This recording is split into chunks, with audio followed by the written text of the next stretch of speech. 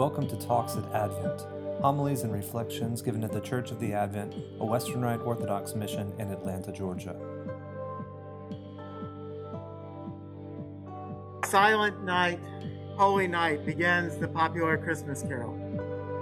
Father Joseph Moore, a young Catholic priest, penned the poem that would become the lyrics of the carol just after the end of the Napoleonic Wars, a series of major global conflicts between the French Empire led by Napoleon I and France's allies against various coalitions of European powers. The seventh and final conflict in the Napoleonic Wars ended in 1815 after Napoleon's defeat on June 18th at Waterloo in Belgium. Father Joseph wrote the words to Silent Night the following year in 1816 at Mariafar, Austria, where Father Joseph was working as an assistant priest and which also notably was his father's hometown. In 1817, Father Joseph moved, how appropriate to the story, to St. Nicholas's parish at Oberndorf, Austria. And on Christmas Eve, 1818, the following year, he brought the words to a schoolmaster and organist, Franz Gruber, from a nearby village and asked him to compose a melody and guitar accompaniment for that very night's midnight mass, after river flooding had possibly damaged the church's organ. In fact, flooding was such a problem at St. Nicholas's that the church was ultimately destroyed by repeated floods from the adjacent Salzach River. Now only a chapel by the name of the carol stands on the site of the church. According to Gruber, who composed the melody, the organ builder who serviced the church's instrument loved the song so much that he took the composition home with him, and from his hometown, two families of folk singers began to include the song in their shows. And let's just say the rest is history. The song was translated into English in 1859 and has now been translated into about 140 languages. What inspired Father Moore to write his poem and compelled him on that Christmas Eve to ask Gruber to compose the melody is unknown. But perhaps it was the contrast between the tumultuous times in Europe the years before and the peace over the land. Or maybe it was just that the broken organ reminded him of his poem, and he thought it would be appropriate for a night without the joyous, bellowing organ that would usually be ringing in Christmas Day, after and in contrast to its modest use, if any, during the penitential season of Advent. Who knows? Regardless, the very contrast between the tumult outside these doors and the quiet entry of God as man on this night over 2,000 years ago is what I want to highlight tonight on this Christmas Eve, 2 centuries later. The world has always been very noisy, and I think many of us think it's noisier than it has ever been. Distractions are everywhere. We're working hard, long hours. Our phones, social media, etc. buzz us constantly with notifications. Peace is elusive in a world that is full of threats. A virus that's killed 1 in every 100 Americans over the age of 65. A virus that 1 in 5 Americans have said has killed a friend or family member of theirs. A virus that's now killed more than 800,000 of our fellow citizens and is reaching record numbers of cases once again. There are troops amassing on Russia's border with Ukraine, and threats are being hurled by various sides, including our own government. Men and women of color suffer disproportionately from police targeting them, and in some cases have tragically and illegally lost their lives. Christians in India are being attacked by vigilantes supported by local police forces under the guise of anti-conversion laws. And that's just the news of the past few weeks. The noise of the world in just these last few days threatens to snuff out the silent night. And noise is not a new phenomenon. In 1966, the famous American duo Simon and Garfunkel released a beautiful rendition of Silent Night on their 3rd studio album, Parsley, Sage, Rosemary, and Thyme. Also a beautiful song. And yes, the song Silent Night was beautiful with its 2-part harmony over broken piano chords, but it was contrasted with a simulated news broadcast playing simultaneously that slowly increased in volume over the course of the song, an amalgamation of events from the summer that year, which proves there's nothing new under the sun. Those events were a dispute over a civil rights bill, the death of comedian Lenny Bruce from an overdose of narcotics, which have also taken the lives of many in our country in the past year. Martin Luther King Jr. reaffirming his plans for a march, a grand jury indicting Richard Speck for murdering 8 student nurses, and a disruption of a House committee's hearing by protesters, the president urging an increase in the Vietnam War effort. And if you think the world that Jesus Christ our Lord entered into as a vulnerable little baby was any less a mess, then you only need to look at the feast that followed Christmas Day. On the 26th is the feast of the first martyr, St. Stephen, which we will celebrate Sunday. On the 28th, the feast of the Holy Innocents, the infants murdered by Herod in his attempt to maintain his worldly power. Or to the news of the day, yes, as we heard in the Christmas proclamation, the world was supposedly at peace, much like it is today. But peace remained elusive, especially in Judea. The Romans occupied the Jewish territories. An emperor who claimed to be God's son sat on the throne in Rome. And Herod the Great, the Roman puppet king of Judea, ruled.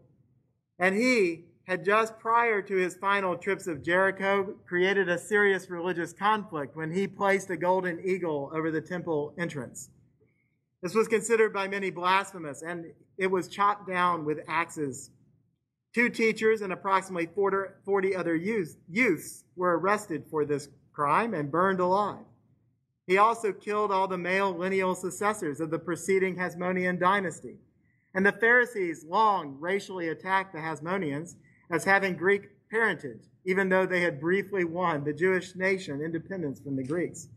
Shall I go on? Indeed, there's nothing new under the sun. So is Silent Night just sappy sentiment? Or is this really a silent night? Should it be a silent night? And if so, what must we do if we wish to hear the silence? First, I'm here to state that Silent Night is not just sappy sentimentality, but expresses a critical reality about Christmas and about what we believe as Orthodox Christians about God. After all, God tends to be the quiet type. Perhaps you've noticed. I hope you pray regularly, but I presume that most often when you pray, you feel like you're the one doing most of the talking. And that's part of, perhaps the biggest part of the problem. How often is it that when you pray, you spend some substantial portion of your time in silence yourself, just listening, just trying to hear the whispers of God guiding you in your heart, mind, body, and soul? If you're anything like me, I bet it isn't much. Just like our human relationships, we spend too much time talking and not enough time listening. And yet listening should be easy. We say God's silent, but the Word of God is all around us. As Psalm 19 proclaims, the heavens declare the glory of God, and the sky above proclaims his handiwork. Day by day pours out speech, and night to night reveals knowledge.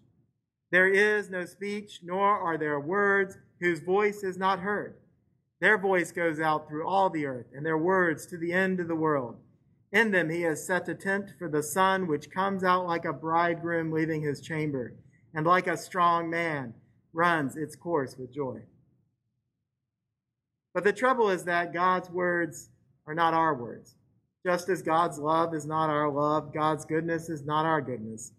No, his love and goodness so greatly exceeds our goodness that goodness hardly applies, so that love hardly applies. And his word so exceeds our word that the word hardly applies.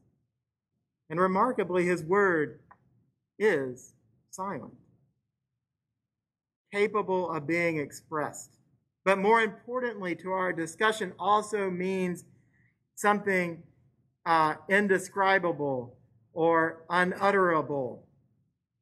Ineffable can even mean that which is taboo to be said. For example, that the F word is ineffable, especially here in church on this most holy of nights, for example. And yet, too, the Jews, Even to this day, right? God's name is ineffable in that way. Taboo to be said. If anyone even knows how it was really said, the great I am, the I am, that God whose name was taboo to be said for millennia on this night, was born a little baby with the name of Jesus. In Hebrew, Joshua, God saves. The name of God, no longer ineffable, no longer reserved to the high priest once a year. But now that precious name, Jesus, is hardly taboo. Jesus is the name we now call on every time we pray. Jesus is now a household name. Jesus is the name to which every knee one day will bend. And Jesus tells us that we can call God our Father, even Abba, Daddy, because our God is not distant. He jealously chases after us, seeking a close and personal relationship with us. But on this night, this silent night, his name was still a whisper. And to return to Simon and Garfunkel for a moment, in their more well-known song, Song of Silence, it says 10,000 people, maybe more, people talking without speaking, people hearing without listening, people writing songs that voices never share, and no one dare disturb the sound of silence. Fools, said I, you do not know silence like a cancer grows. Hear my words, that I might teach you. Take my arms, that I might reach you. But my words like silent raindrops fell and echoed in the wells of silence. And the people bowed and prayed to the neon god they made. And the sign flashed out its warning in the words that it was forming. And the sign said, the words of the prophets are written on the subway walls and tenement halls, and whispered in the sounds of silence. On this night, you're here for a reason. You could have stayed home. After all, it's late. Even to me, sleep might be starting to have seemed to be a better option. But I'm here, and all of you are here. We're here tonight for a silent night, a peaceful night, a night to celebrate our God. And I hope that the words of Jesus are falling like silent raindrops, echoing in the wells of silence. But tomorrow we wake up with the gifts from the neon gods around our tree. Those among us who are parents begging the new toys to be silent. Hey, who gave that singing toy to the girls? Who approved the drums? But back to our message.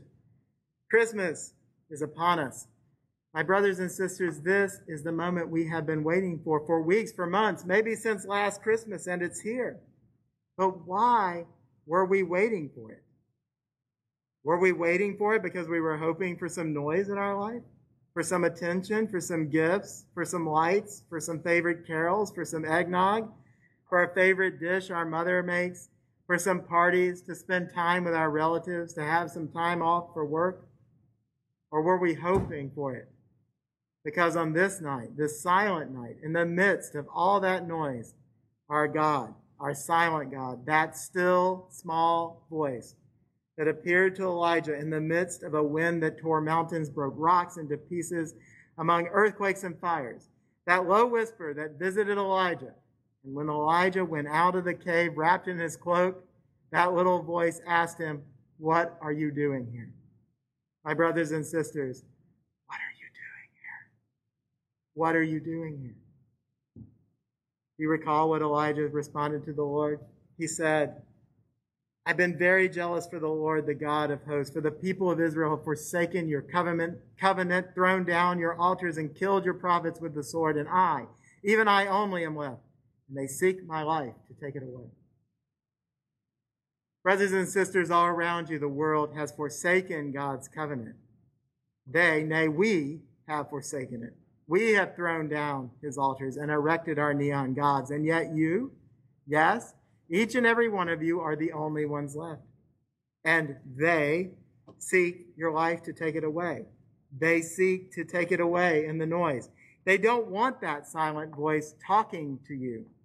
They want to convince you that since that voice is silent, it doesn't exist. They want you to believe that your restlessness is reality and that the peace of silence is unobtainable. But I'm here to tell you that not only is such peace attainable, but it's our calling. Yes, it's hard to see. Yes, among the evening news, the social media, the screaming children, the screaming adults, it's hard to see. I mean, it's hard to hear the sound of silence, the silent night. But our job is to reverse the Simon and Garfunkel's silent night. Instead of letting the news broadcast grow louder, we must push it back. Just as a little light makes a dark place brighter, a little silence makes a noisy world quieter. We are to be lights on a hill, and we are called to be a deafening silence. We become that deafening silence when we become more like our God, who is the deafening silence, who on this night turned the world upside down, broke every assumption we had about him, broke every societal norm for the King and Creator of the world, who surprised even the angels with his plan, the God who made the law speak in such a way that it stops every mouth, as St. Paul tells us, and the whole world to be accountable to him. Tonight, Christmas was like a great record scratch. The heavens were ripped open and God entered the world.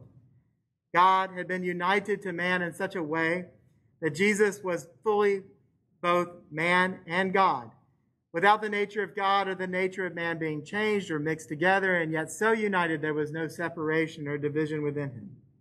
And was a shot heard round the world, an earthquake, an atomic explosion?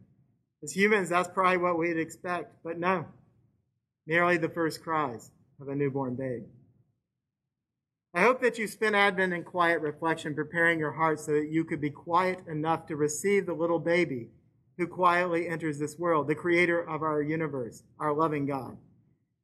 He came amidst the noise that surrounded the people then, and he comes tonight amidst the noise that surrounds us. But he didn't add to it. He's the King of Kings, but there was no fanfare, some angels appearing to a few shepherds. There was no procession. There was no castle to lay his head in. Even the inn had no room, and he had to lay in a dirty, smelly manger. However, if you found it hard to focus on the silence, if you had a hard time hearing God whisper to you, "What are you doing here?" I hope you will tonight spend at least a few moments in prayer with me before the Christ child before you leave. I hope that during prayer you will not only say some words, but you will spend at least as much of your time in quiet silence, listening for that still, small voice from God. And I pray that when Jesus asks you what you're doing here, you tell him that you're jealous for him, and that even if the world doesn't care about him, you're the only one left who does, you'll serve him. That you will reflect his light and echo his silence in this dark and noisy world. I pray this night that the Christ child will again enter fully into your heart, that the silent night, the silent word will enter, and that the silence will, like a cancer, grow, that you will hear his words that he might teach you, that you will take his arms that he might reach you in the sound of silence. Amen. Talks at Advent, homilies and reflections given at the Church of the Advent, a Western Rite Orthodox mission in Atlanta, Georgia.